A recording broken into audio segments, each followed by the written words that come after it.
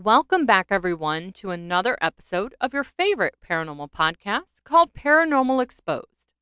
This is the evidence based podcast that looks into paranormal occurrences that happen here in the United States. As always, I'm your host, Michelle, and I am a skeptic by nature, but I am really looking to become a believer in the paranormal. I am both intrigued by the paranormal and open to the possibilities of what might just be out there. Join me every Wednesday as I dive into a different paranormal topic and I present to you what is real, what is not real, and what may just be in between. I will present both the historical facts as well as the paranormal reports, and we will see where the two meet. So join me in exposing the paranormal. This week's episode, we are going up to Philadelphia, Pennsylvania, and this story covers the Betsy Ross house. And of course, as always, before I get into the haunted reports, I do want to go over the history of the Betsy Ross house itself. This historic home was built around the year 1740, though the rear section of the house was actually added about a decade or so later. And why you hear me saying around the year 1740, maybe a decade or so later, is we can't really be sure on the exact dates, as record keeping in this area wasn't great back in the day. We were just getting into the swing of being a structured and organized country. This was pre Declaration of Independence and all of that. So, again, not great record keeping in the time. If you are a history nerd or you just want to see some history while in Philadelphia, it's a great city to do that in.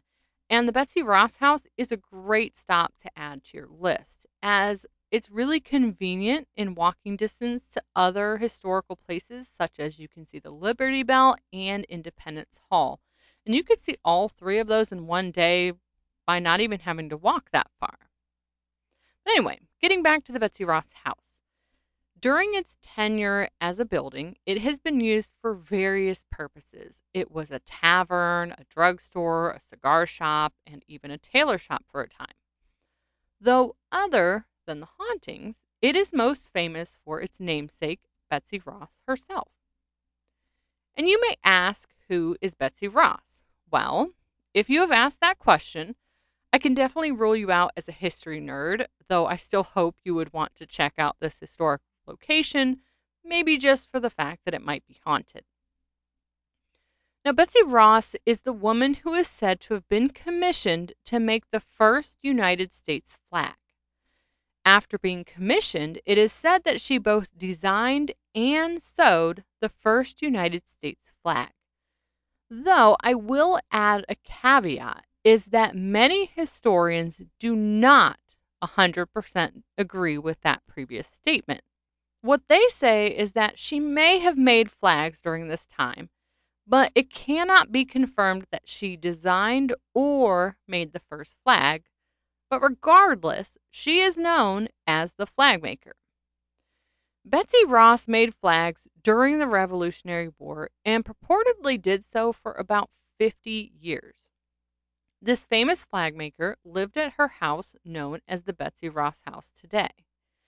This home is said to be where she made the first flag, which is why it's so famous and important in our history. Though it is called the Betsy Ross house and she did live here, she didn't actually own the house itself. She and her husbands actually rented here from the years 1773 to 1786.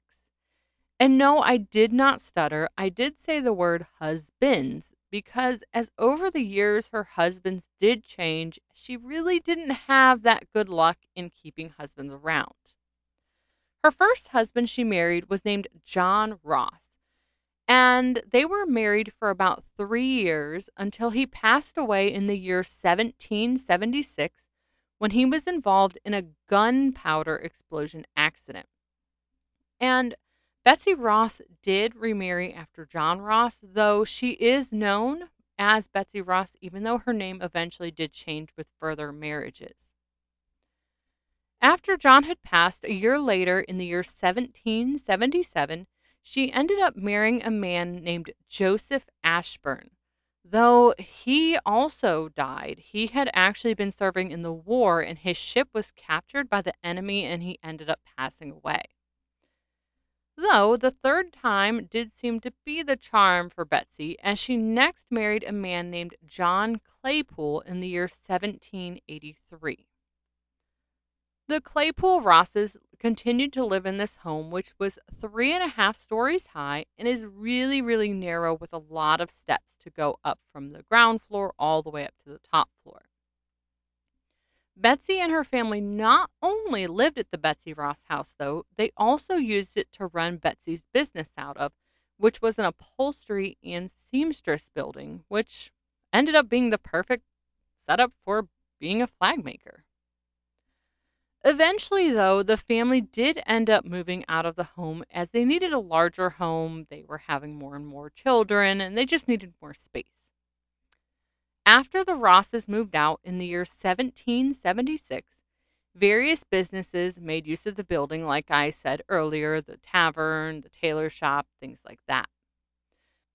Then, in 1898, the Betsy Ross Memorial Association was actually able to purchase the property with help of donations from the community.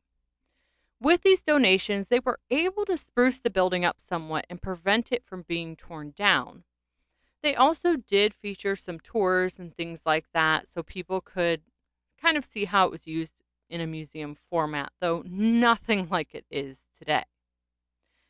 In 1937, the home was donated to the city of Philadelphia, and the city was able to restore this historic home with the donations of a pretty prominent millionaire in the area. When they restored the home, they wanted to keep it as original as possible. They did this by using bricks and wood that would have been used in that time period, making sure everything matched. Though to work as a museum, they did have to add some extra areas onto the home.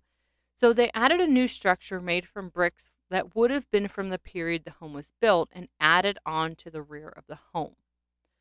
They also ended up moving the front door and adding a new window to the front of the house as well. After they had purchased the two adjacent properties next to the Betsy Ross house, they tore them down so that they could add a courtyard, but also so that there was less risk of fire damage to this historic house.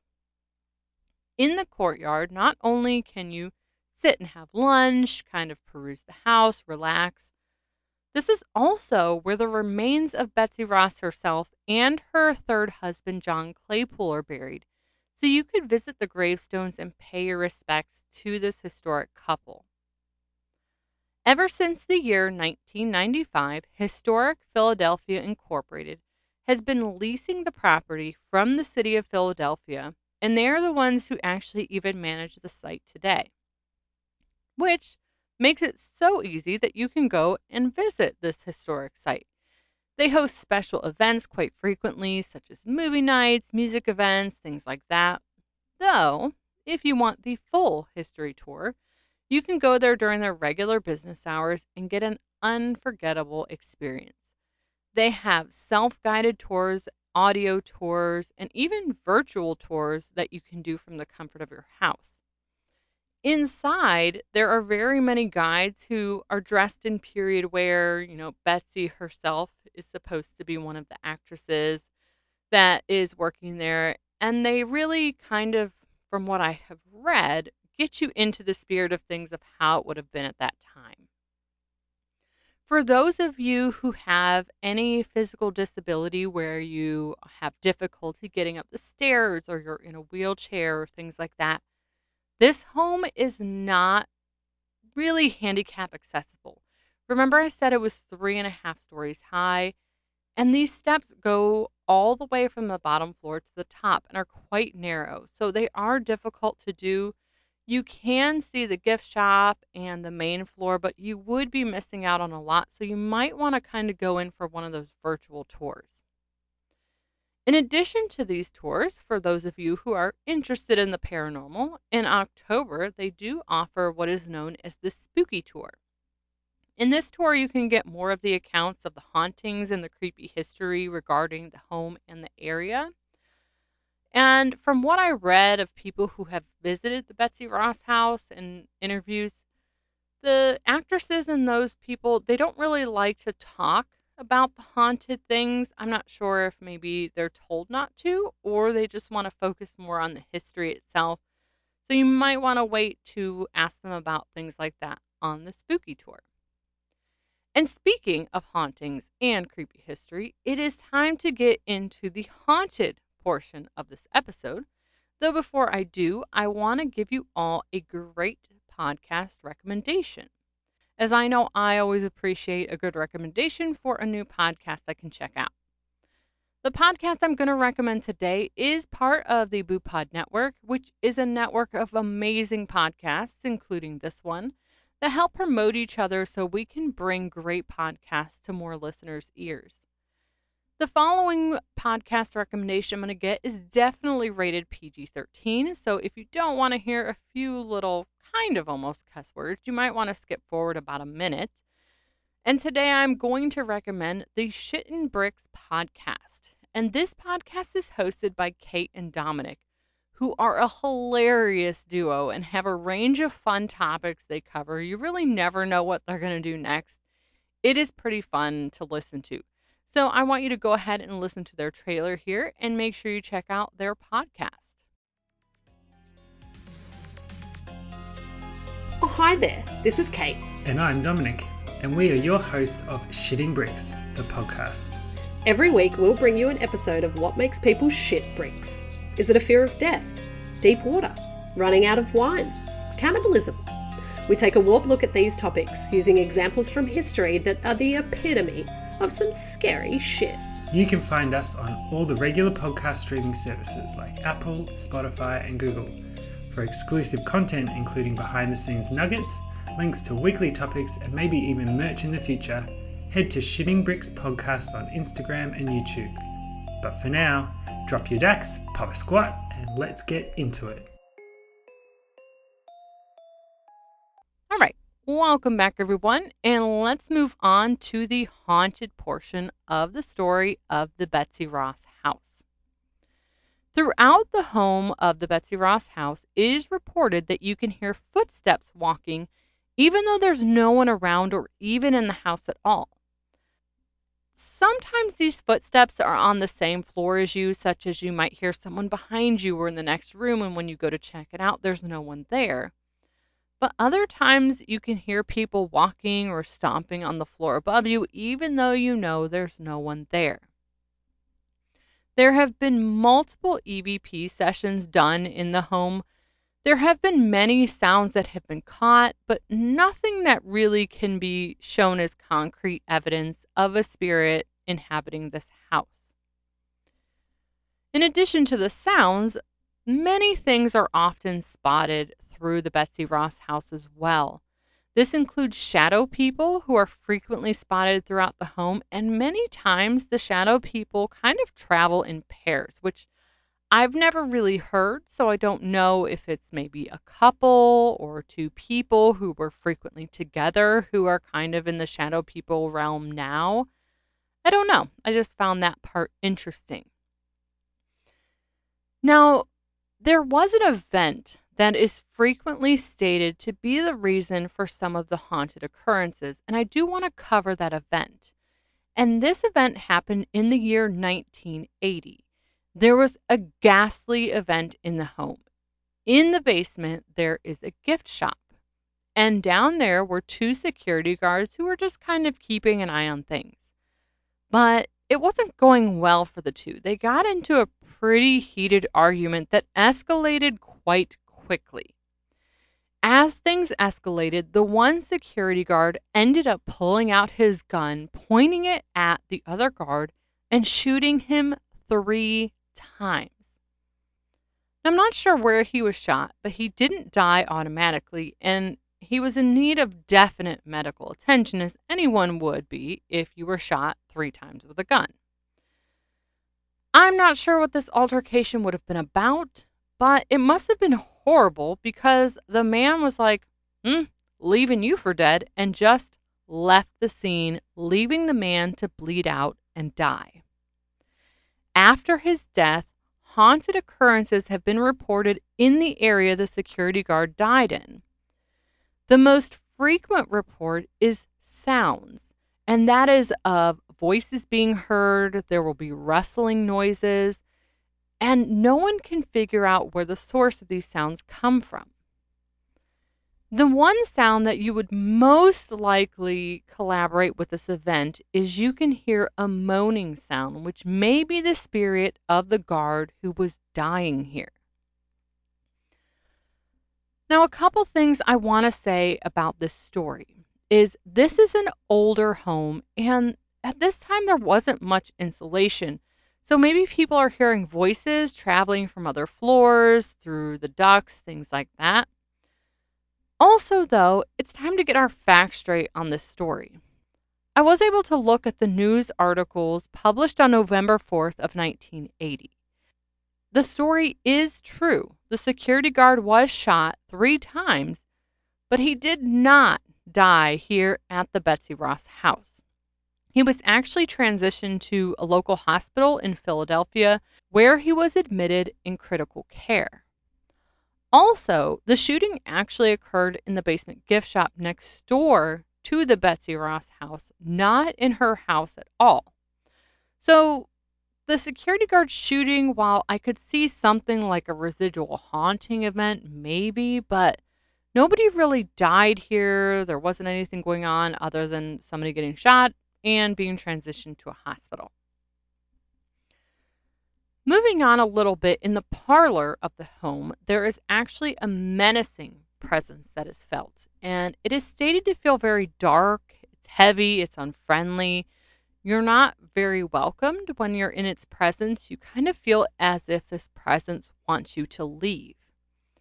In addition to this feeling, you will also feel like someone or something is always watching you and you are never alone, which would be pretty uncomfortable if you can imagine. In the attic of the Betsy Ross house, which of course has to be haunted, as all basements and attics are haunted, right? Well, in the attic of this house is the office of the director who manages the Betsy Ross house. And this room has one of the most chilling tales associated with the Betsy Ross house. The director was in her office, sitting in her chair, when all of a sudden she felt a large hand grab onto her shoulder and roughly jerk her back. When she turned to look behind her, there was no one there. The director was absolutely terrified, and she didn't want to leave the room as she didn't want to accidentally cross paths again with whatever had grabbed onto her shoulder. She did what she thought would be the safest thing for her, which meant getting out of the house as quickly as she physically could. And the only way she could think to do that without leaving the room and having to climb down the stairs with this thing following her is she climbed out of the window located in her office, was able to reach out for the flagpole next to the window, and make her escape from the house. It is believed that the entity that grabbed the director was the former owner of the home that actually died in this room in the attic. Though per an interview with the director following this one, whose last name was Mulder, their founder was actually the one that died in this room at the age of 76 after suffering from a stroke.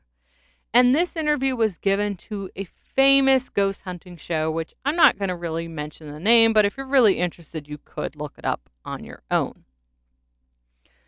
Though, interestingly enough, you can actually view the records of this place dating back all the way to 2010, as the Betsy Ross House is a nonprofit organization.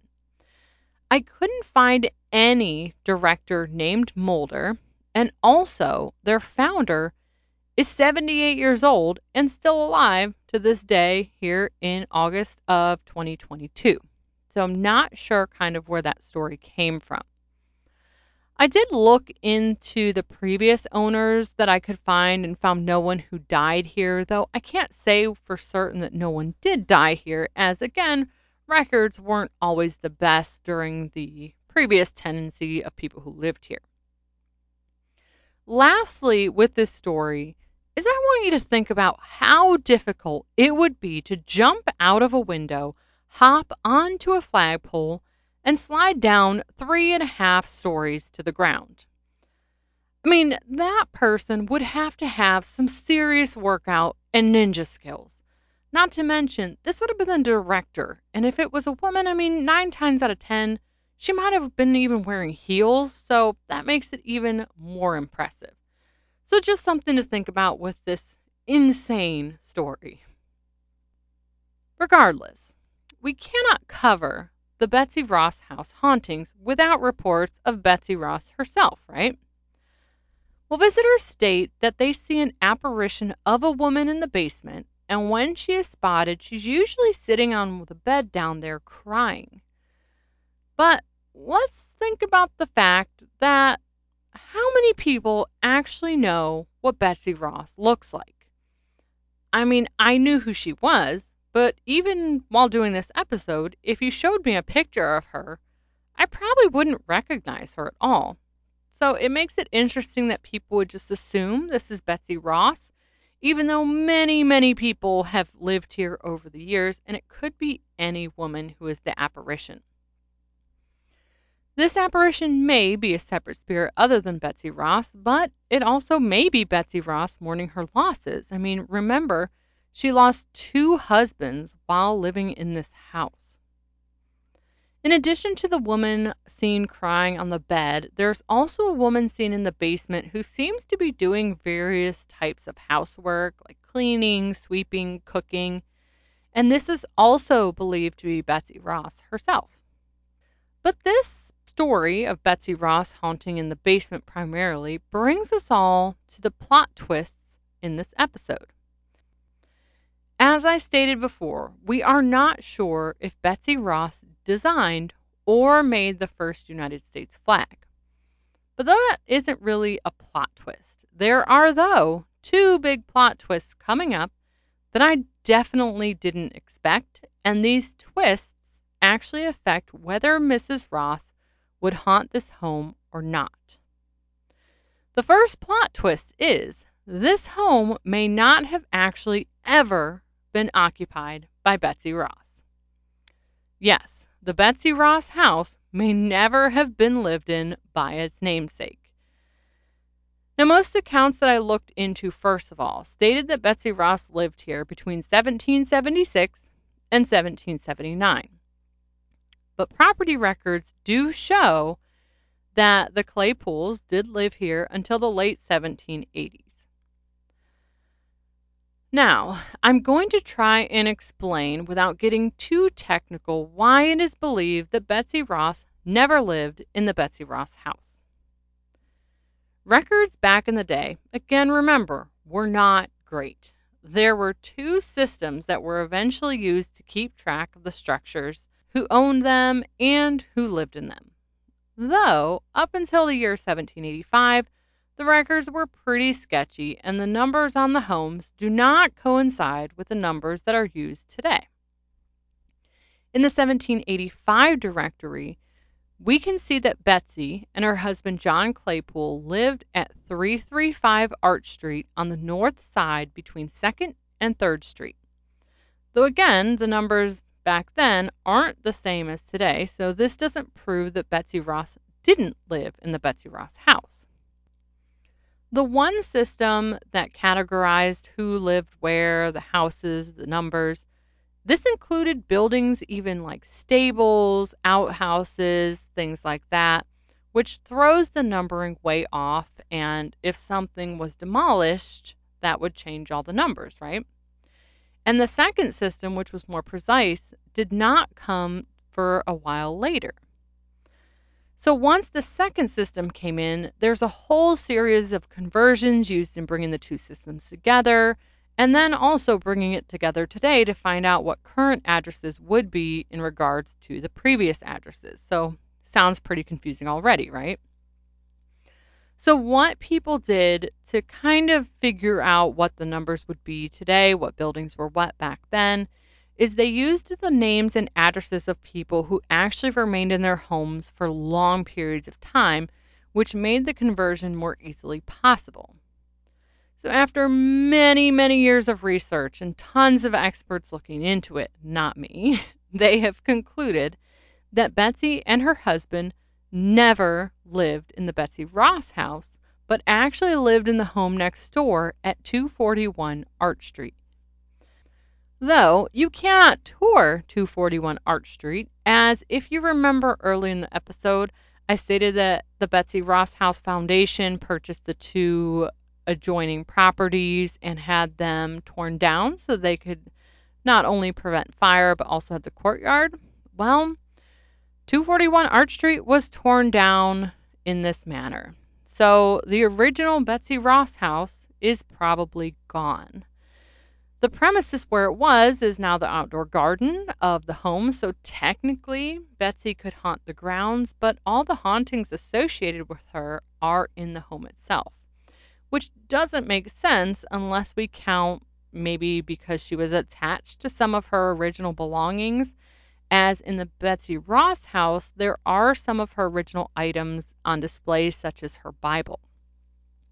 Her spirit could have been attached to these items, but you would more likely believe that she would be attached to something in her life after living in the Betsy Ross house. I mean, she had been gone from this property for over 4 decades. You would think she would want to maybe keep her spirit in the house that she lived in with her children after this, things like that. But regardless, after she left the Betsy Ross house, she and her family continued the business, and her daughter actually took over after Betsy died. So it, again, seems like she'd be more tied to her new life than her old life. But maybe she is tied to this place because her and her husband's remains are buried in the garden grounds. In 1836, Betsy died at the age of 84 years old, and at first she was buried in the Free Quaker burial ground, but 2 decades later, she was actually moved to the Mount Moriah Cemetery as the Quaker burial ground was sold off and used for other purposes after that. In 1975, the foundation purchased Betsy Ross and her husband John Claypool's remains, which kind of creepy, but not uncommon, weirdly enough, for people to buy famous people's remains. They were brought over to Arch Street and buried in the courtyard in preparation for the United States bicentennial celebration, which is quite morbid to me and pretty disrespectful. And I feel as if they were just using these people's remains to gain notoriety for the event, bring people in, things like that, which pretty terrible. I mean, leave my remains where they are buried. Here is where the second plot twist I wanted to provide you with comes up. When Betsy Ross's grave was dug up in the Mount Moriah Cemetery, there were no remains under her grave. So what did they do? Well, not give up, of course. They wanted these remains for their bicentennial celebration. So they just kept on digging in her family plot area until they came across some unknown remains. And they figured, well, these have to be Betsy Ross's, right? They can't just be some rando person. So they dug those up, and those are the remains that are buried under Betsy Ross's tombstones today. Which sounds pretty suspect to me. It doesn't sound like these were probably Betsy's remains at all. So it sounds like Betsy Ross really has no ties to the Betsy Ross house at all. She never lived here. She wouldn't be tied to the grave other than the tombstone having her name on it, as these are not her remains. Though I suppose if you want to get technical, maybe she likes to visit the grave of her husband, as I'm assuming his remains are under there, but I'm not sure. But at the end of this property was used as a home for about 50 to 60 years. Mainly, other than that, it was a business and a museum. I couldn't really find any deaths associated with this house. Betsy Ross's husbands did die, but again, they were in the war. They were not in the home. And there's also no reports of male apparitions in the house, other than if the shadow people are probably apparitions, I guess. Betsy did lose a few children, but again, there's no children spirits reported here, and most of them that did pass did not pass away here. And regardless, she didn't live in the house, so even if her children had died in the house, why would they be haunting the neighbor's house? But one thing to think about with the haunted reports is there were various epidemics and things that ran through Philadelphia during the time period this house was built. So it's highly probable that there were many deaths in the area at this time, and there's a high likelihood that someone probably did die in this house. But there are no records due to, again, the time period, but we can't be sure of who they might be. But these spirits we can assume are not Betsy Ross or the security guard who did not die. I would love to hear your thoughts on whether you think the Betsy Ross house is haunted or not. Maybe you've had a personal experience, proof, other facts you'd like to share. I'd also love to hear your feedback on this episode or suggestions you may have for a future episode, especially if it's something fun from your state. So make sure you tune in every Wednesday wherever you tune in, and do not forget to leave a review and follow this podcast. You can also follow the social media for more information on each episode, including pictures, links, and much, much more. You can follow on Facebook at Paranormal Exposed, on Instagram at The Paranormal Truth, or you can shoot an email over to paranormalexposedpodcast@gmail.com. Again, thank you all so much for tuning in, and I will catch you all next Wednesday.